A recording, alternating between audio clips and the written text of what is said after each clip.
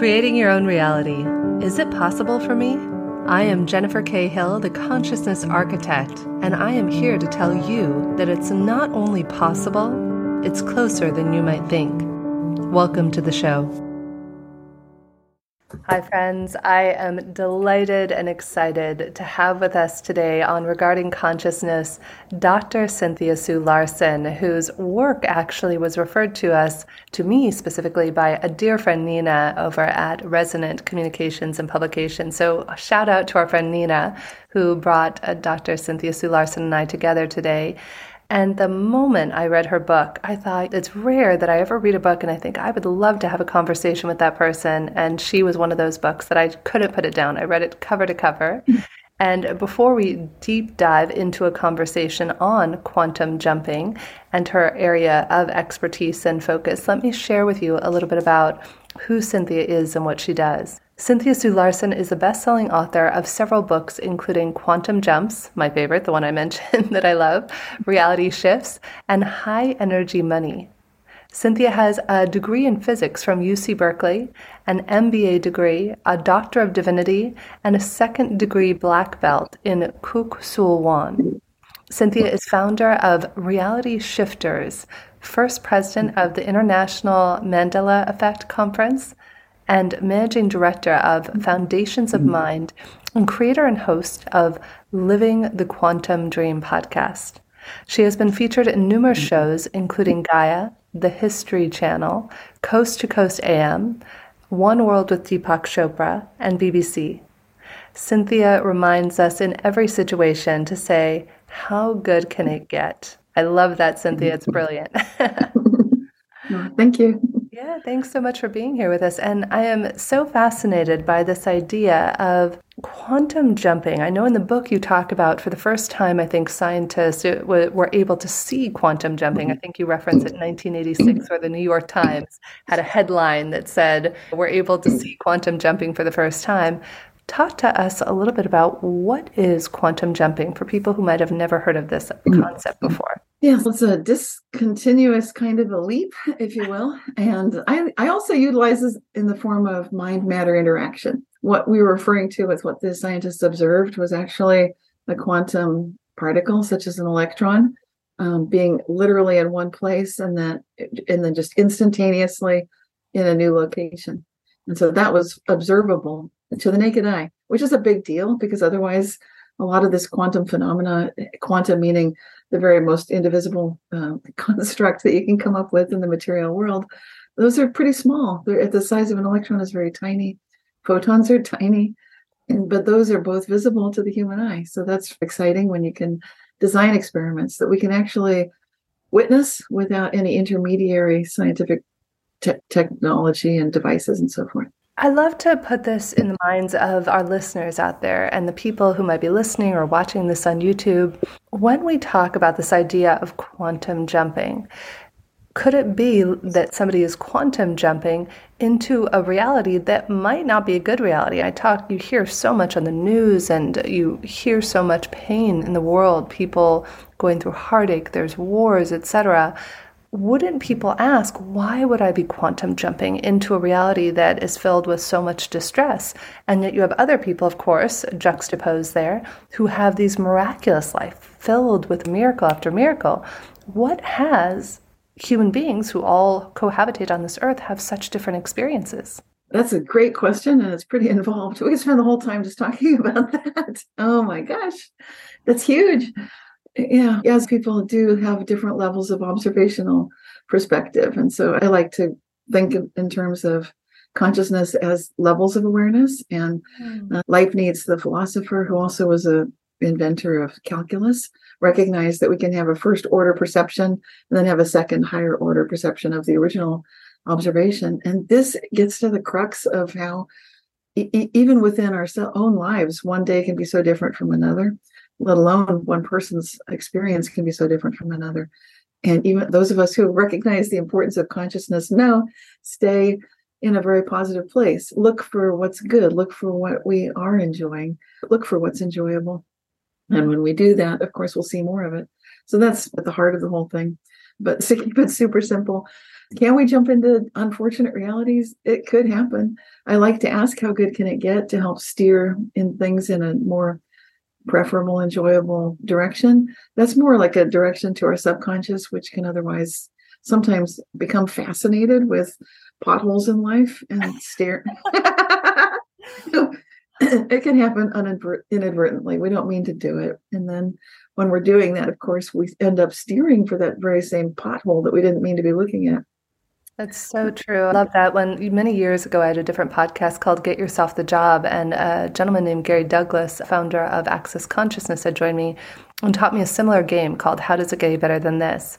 And I remember I started playing that game, and when I would explain it to people, I said it's almost like we are walking through this vast, expansive warehouse that is pitch black, and the only thing that we have to navigate it is this itty-bitty, teeny tiny, like miner's helmet light, right?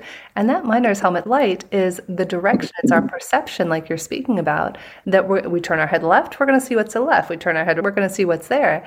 And correct me if I'm wrong in this, but the way I understood it, because I love trying to explain this to people when I share this game with them, and your game as well, when we have these billions of bits of information that are all everything in this black expanse of a warehouse that is space-time, if you consider space-time to be fundamental, but that's a different conversation. But this warehouse of infinite possibilities, and it's wherever we're putting our attention of those, how scientists argue on whether it's 50 bits or 120 bits of information that we're processing at the conscious level, that's where we're going to go. And almost, I'm kind of speaking this and it's coming to me as I say this, that would have you quantum jump into that reality, whichever reality is the one that you're pointing in your direction or your attention or perception to. Would that be fairly accurate? Yeah, that's a huge part of it. And that's the intentional part of it and attentional part of it as well. So there are other factors. Sometimes when I talk about these levels of perceptual awareness, this is very important because it gets into the heart of what people in India refer to as chakras, of course. These are another way to look at levels of conceptual perception, of intention and attention. And when you realize each one of us is a multitude, this gets into where we can sometimes get into a little bit of back and forth. So some of the quantum jumps, we might see flip-flops, where we see something like a miracle happen and then it goes in the other direction, kind of goes back and forth. For those of listeners who understand mind-matter interaction, it's a strange phenomenon, but when it happens, it's unmistakable, undeniable. Otherwise, I know it sounds out there, kind of like, that sounds crazy. Not when you see it. When you see it, then this is pretty wild. And then, but in those moments, I'm bringing it up because that's an example of where you can start to feel, oh, I think I felt tense and I went back into one reality. Now I'm relaxing and I'm back in the other one. It's fun when you can surf that wave and see firsthand that as you're feeling like, oh, everything's okay, I can relax. I can trust that things are good, feel loving toward others, even though I may have been feeling frightened. So I love that kind of firsthand experiential awareness where you can try something in real life and see how it works. So that's why I'm bringing it up, as strange as an experience as it may seem. Yeah, it makes so much sense. And I wanted to tie in the idea. I wasn't sure if you've heard of this movie because it helps for me to quantify and explain to people Everything Everywhere All at Once. Have you seen that? Yes. Yes. How accurate is that? That is something I'm so curious about because I thought it really encapsulated in a beautiful way. And let me digress to explain to our audience in case they're not aware. There's a movie that for me was painful. I could barely get through the first 20 minutes of it because it's about this family and they're an Asian family who is running a laundromat and it is like nails on a chalkboard. It's so painful and boring and they go to the IRS and I look over at my husband. I'm like, honey, I heard this movie was supposed to be spectacular and about quantum physics and quantum jumping and what is this movie really about? And he's like, honey, just stick with it.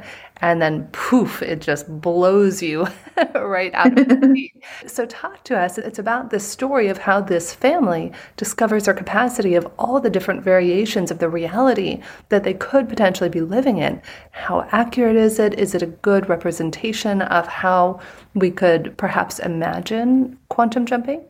Like most of these consciousness science fiction type fantasy movies, it's a metaphor. So I think it's showing something. It's not exactly the way experiencers typically experience these things, but there's some strong parallels.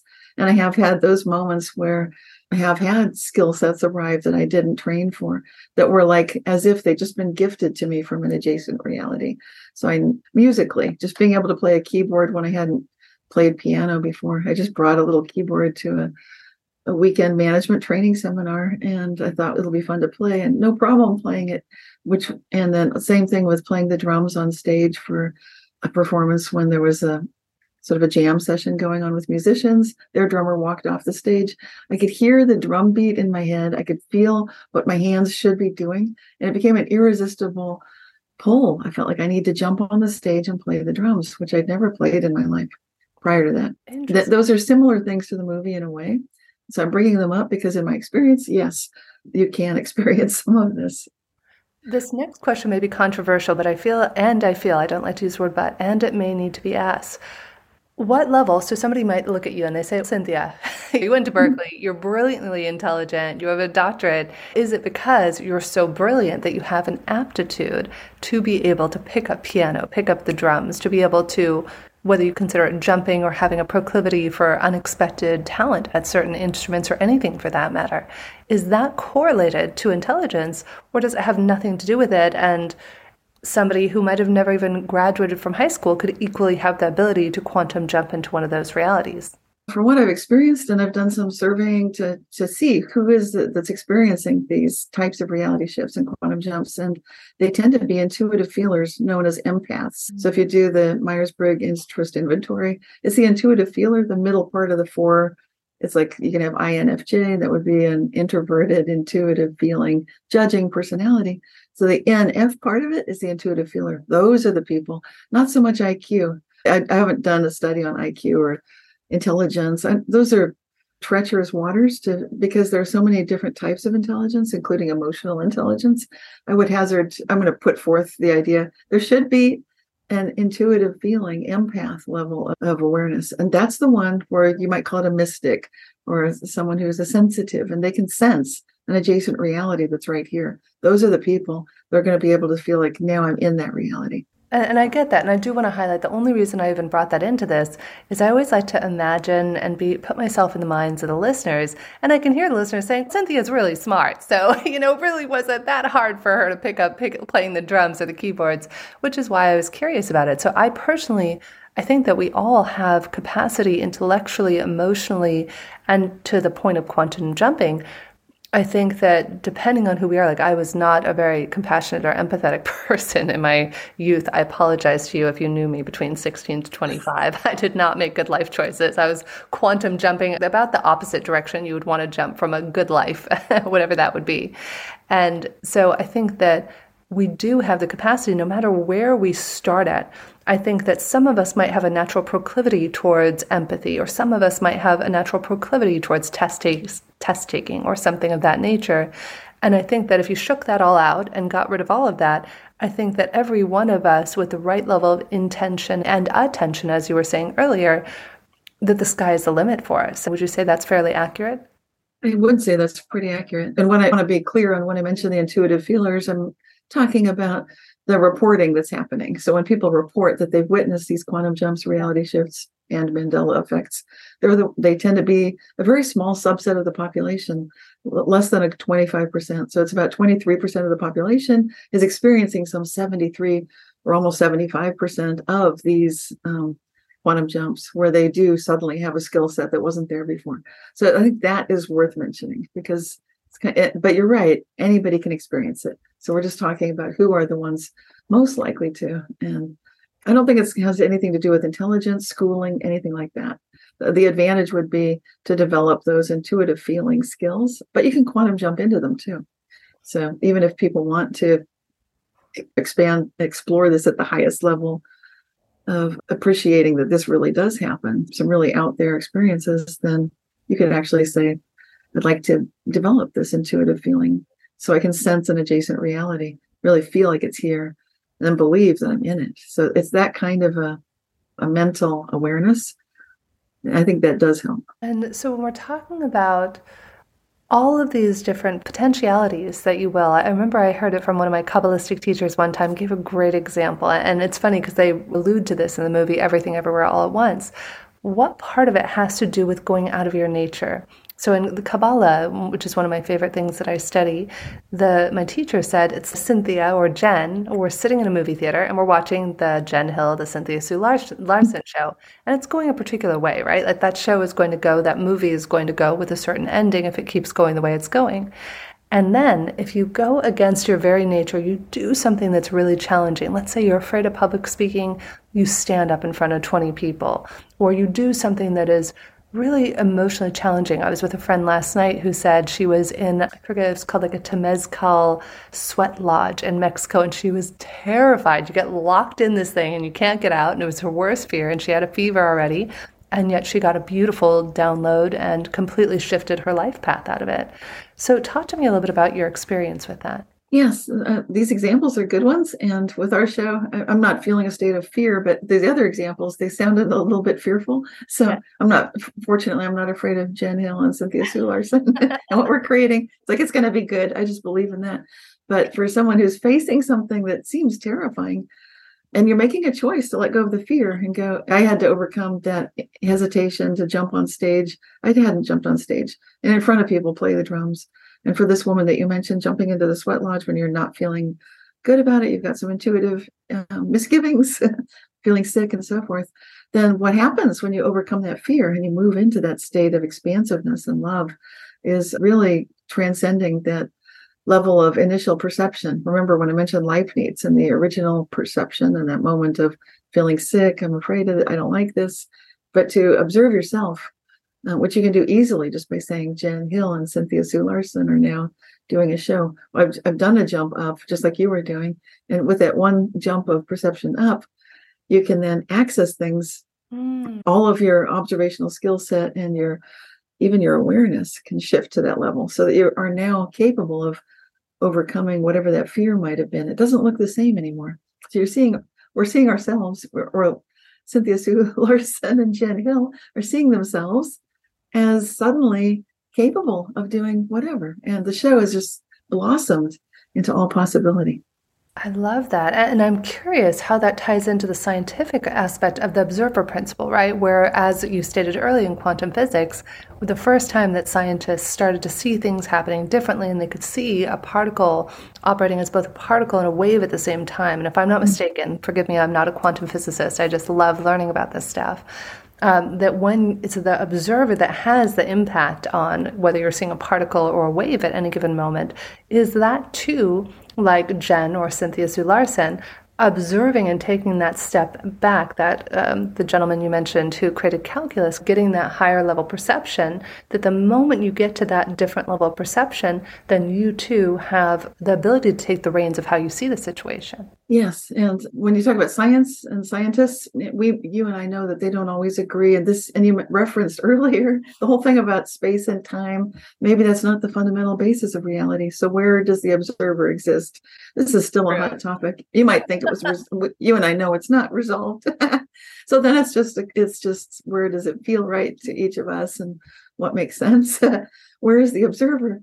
To me, the observer is very elusive in a sense. And even though we know we live in a participatory universe, we know that the observer does seem to matter. And that participation that's happening between mind and matter is ongoing.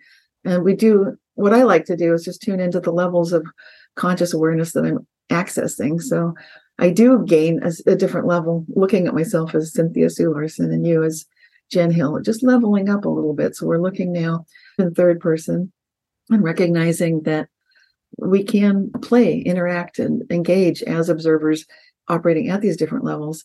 We see something similar to that in an experiment I don't want to get too technical, but there's something called technical, and we've had very technical discussions on the show, so I'm not afraid of it. Cool. Okay. Wigner's friend is the idea that you can have an observer observing the original observer. So you can sort of have turtles all the way down, observers all the way down.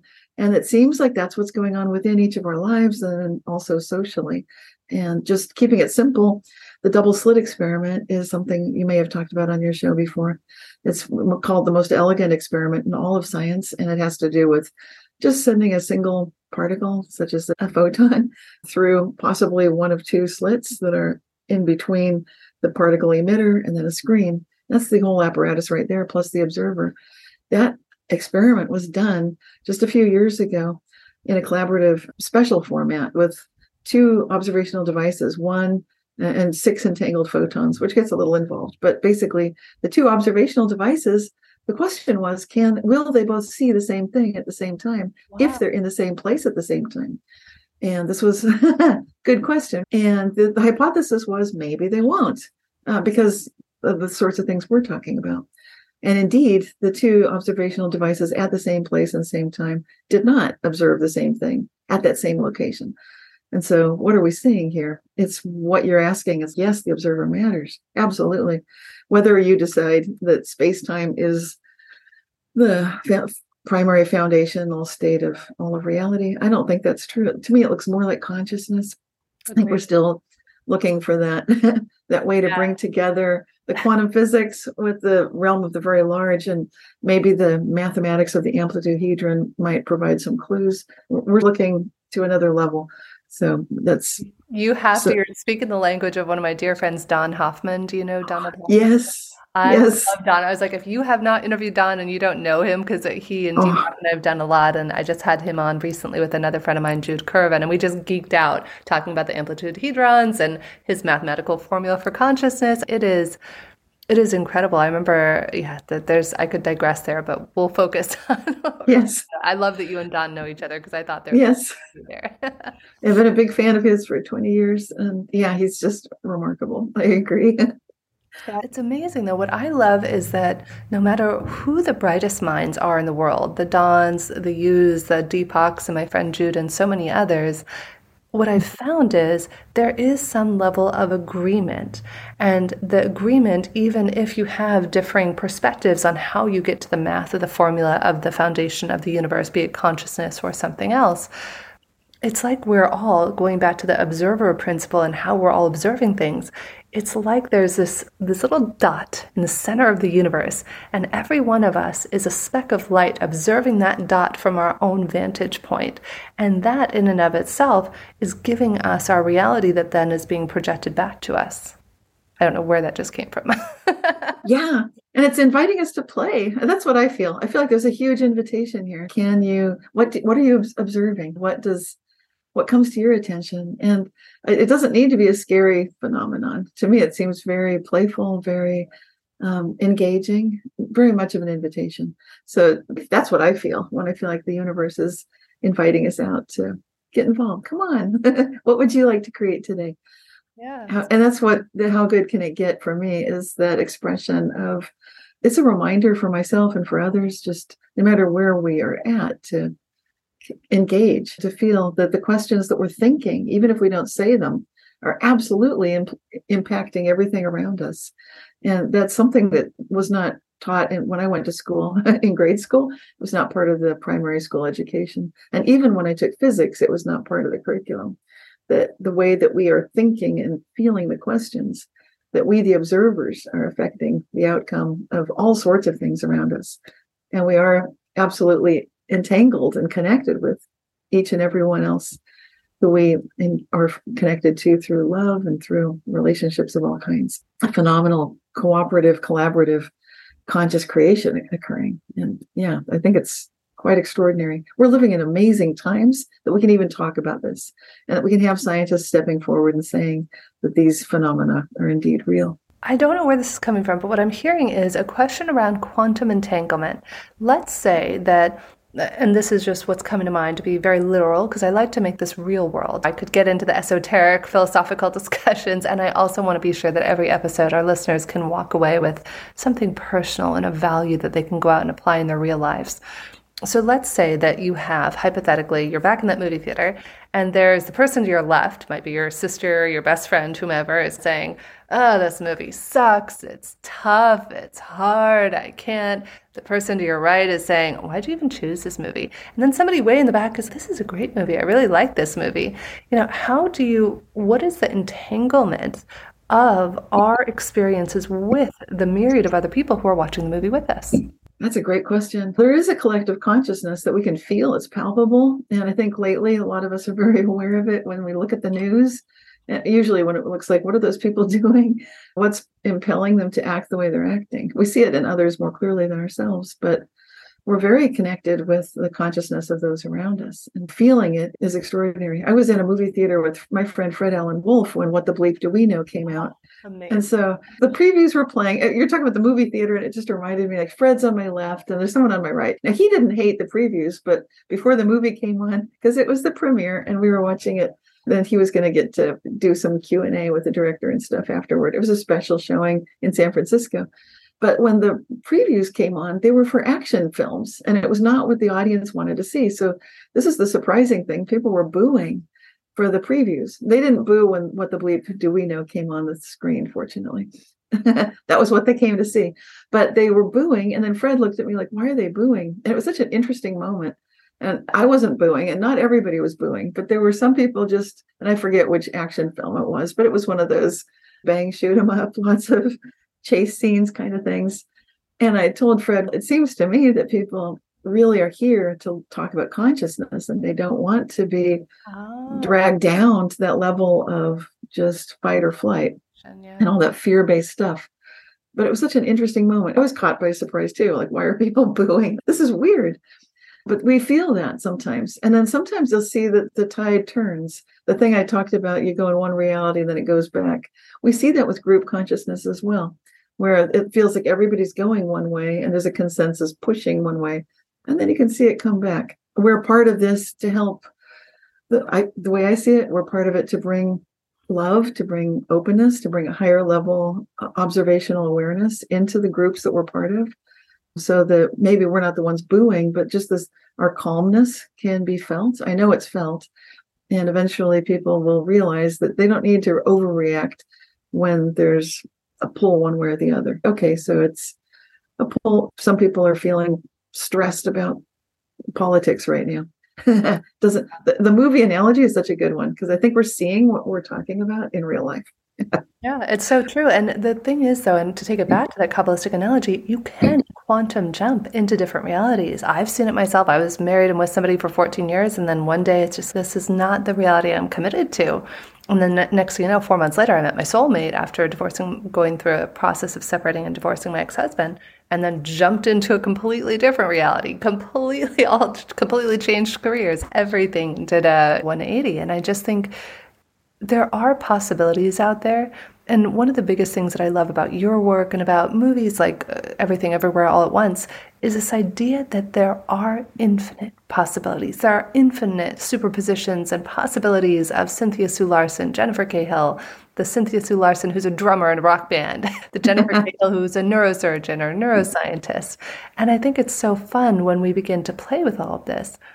And I do want to ask one thing, Cynthia, before we wrap here. There was a story that I think a friend had originally shared with me long before I read your book about, and I couldn't find the original interview about it, how you ran out of a spice in your kitchen and walked back and forth until you returned to the reality where that spice had refilled itself. Can you enlighten us? Is that a real story? I could not find the It absolutely is real. I love that. That was like the most amazing thing I'd ever heard. Oh yes, that was real. And you know what's even stranger or more wonderful? I just typed a little reference to that experience to a good friend of mine just about an hour ago. Out of all the things to bring up, and it just came to me. So this is very funny that you're mentioning it now. Yes, what happened is I was cooking something. I think it may have been nutmeg. I can't remember myself. I think it was the nutmeg. But anyway, I checked my spice cabinet right where it should be, and I poked around to see where is it, and I couldn't find it. However, I wasn't concerned about it, because even though I needed it and I'd rather have it at home than go shopping for it, I thought, no problem. I'll just shut the cupboard door, leave the kitchen, walk down the hall, and then walk back and then check again. And the way I look at it and the way I engage with this activity, it's like a fun exercise. I just think of it as walking through realities, literally. And many of the reality shifts I notice happen after I've been walking, like a lost item will suddenly appear. And walking is very powerful, especially if you go through doorways, because it gives your subconscious a clue. Like I'm in a different reality. And so you're just telling yourself, fully expecting, I'm going to open that cupboard and the second time the first time I checked again, it wasn't there. So I shut it. And then I came back, and now the third time I'm checking to find it. It's my second return, but I'm just looking for the third time, still not there. I think it took 4 or 5 times, which might sound insane. Like the definition of insanity is to keep doing the same thing you've been doing, but not this time. Because I know it's like, it's in there. There's going to be the reality where it does show up. And sure enough, I think on the 5th time, there it was right in front. And there was nobody else in the house doing anything with the cupboard. In case you're wondering, oh, someone played a trick on me. No, there was no one else around. It's just me leaving the kitchen, coming back, leaving the kitchen, coming back. And there was nowhere else it could have been. So I did post this experience, I think, on my blog somewhere. I know I've referenced it on my Reality Shifters website as well. Yeah, it's just remarkable when you think about all of this. Are you familiar with Jean Houston? I'm sure your paths must have crossed. I Oh, love yes. I first got introduced to her work. I was in a Zoom room with her, and I didn't know who she was when we met 2 or 3 years ago. And so it was me and Jean and 2 other people, or one other person. I said, "Oh, Jean, hi, nice to meet you. What do you do?" Not knowing she's the keynote for that day. And she's, "Oh, I'm an author and a speaker." And I was like, "Oh," and she's just so humble and down to earth. Yes. And I love because in one of her courses, she talks about the idea of putting your hands out and imagining all of the different frequencies of time that you could potentially experience and visualizing walking into the version of time or the reality that you want. And my husband and I had that last year when we got married. It was during the peak of Delta virus COVID. Flights were being shut down, restrictions were being put up. We had 4 nights of wedding stuff planned, like culminating in the wedding on the 3rd or 4th night. And this all happened. And every day, my husband and I would sit there and we would just put our hands out and we'd just visualize walking into the reality where all 80 of our guests from around the world arrived safely, were healthy, and the parties went off without a hitch. And to this day, we look back and we're like, how did that happen? All 80 people arrived safely. Not a single person got sick, thank God. And we had the most miraculous time. And we literally just jumped right into reality that was not viable by anything scientifically possible in that moment. If you were to take a snapshot of the percentage of possibility of that happening was 0.00001%. We even had to get a COVID test the day of our own wedding, if you can imagine. Oh my gosh. Yeah, that's so true. It really does work that way. And it's so funny you bring up Jean Houston and the number 80. I was at her 80th birthday where Sherry Steinkellner, who's a screenwriter, had worked with me to develop a screenplay for a play. It was based also, of course, Jean Houston put it together about 3 women on a stage all giving TED Talks. And there was like 3 different complementary facets basically of Jean Houston. And so that was presented in Ashland for her 80th birthday, which I was fortunate enough, blessed to be there for that. And I was blessed to be part of the creative process of how this all came together. And I would love to see that made. So I'm just putting that out there and recently I've been telling Sherry Steinkellner, I saw a version of it. I thought after we did that walkthrough, I wasn't the actor. The actresses on the stage were presenting it in Ashland.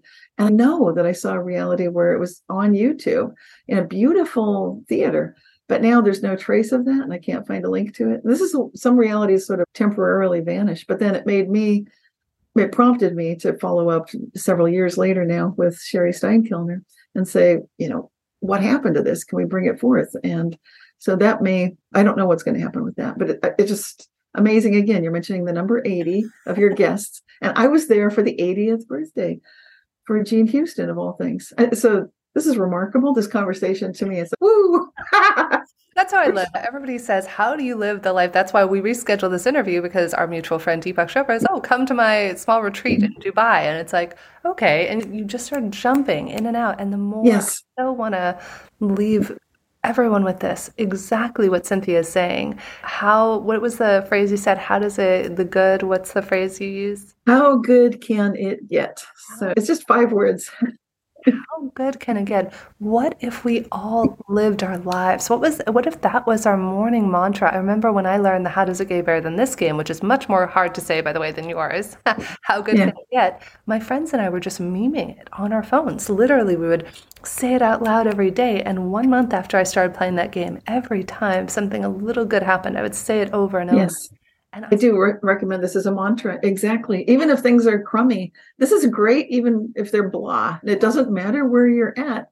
It's like the starting point is fine. Because some people may feel like I can't do this yet because it's such a bad day. No, do it. Of course, do it now.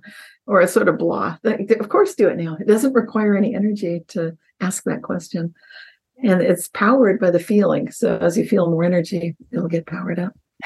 When I was a little girl, I remember I used to say to myself, I feel good. Oh, I feel so good when I wasn't feeling well, to try and shift reality. So Cynthia, you and I can obviously talk for hours, my friend. I would love to know, are there any wisdom, any tips that you have for people listening out there who might be wondering, what does the future of quantum jumping hold for them?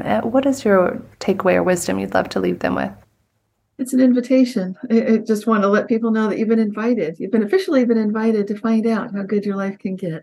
And it's you're welcome to start anytime, like right now. Yes, and play it and be open to the miracles. This was something another brilliant thought leader, I had the pleasure, if you haven't met him, you would love him, Dr. Todd Ovakaitis, I interviewed last year around December. And Dr. Todd taught me every night before I go to bed, Cynthia, I would do these 3 things. And Dr. Todd challenged me to add a few more. And I would write down how I could have lived today better, what am I proud of myself for, and what am I grateful for. And Dr. Todd challenged me, Jen, I'm going to ask you to add a few more things. I want you to write down the moments of synchronicity, awe, and miracles every day. And when we look for how good can it get, when we look for those miracles and when we are willing to be able to acknowledge and receive them, because that's the thing, so many of us, we receive synchronicities, miracles, awe, wonder. We do. And yet we are not aware. We're either unconscious to them or it's an adjacent reality right there. Yeah. It's so play with that. Give yourself tomorrow, ask the universe, how good can it get? Ask the universe to show you 5, 10, 20, 100 miracles, and may you have the wisdom to receive and appreciate them. Yes. So Dr. Cynthia Sue Larson, it's been so much fun having you here with us today. Thank you, thank you, thank you. Where can people go to find you? RealityShifters.com is my website. I've got a monthly free newsletter, and then you can check out the books and the meditation CD and so forth. Amazing. Thank you again. Oh, thank you, Jennifer. It's been such a pleasure and a delight. Again, I am Jennifer K. Hill, host of Regarding Consciousness, CEO of om-heals.com. You're welcome to go on there and feel free to answer our matching questions. That is my gift. When I'm not hosting shows, I'm a cosmic connector, and I love to connect people. So feel free to answer our matching questions. It's free to find out who you match with, and always a pleasure to be with each and every one of you. Thank you for being here.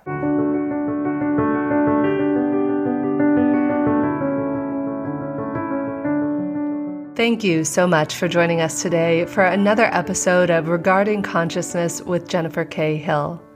We would love it if you would take a moment and write a review for us or rate us on Apple Music, Spotify, Amazon, or whatever your favorite podcast platform is. And if you'd like to stay in touch and find out about upcoming events with some of the amazing guests we've had on the show, like Deepak Chopra and other world thought leaders, feel free to join my email list at metabizics, metabizics.com. Again, that's metabizics.com. And you can go ahead and join our email list there. Thanks so much, and we look forward to having you join us next week.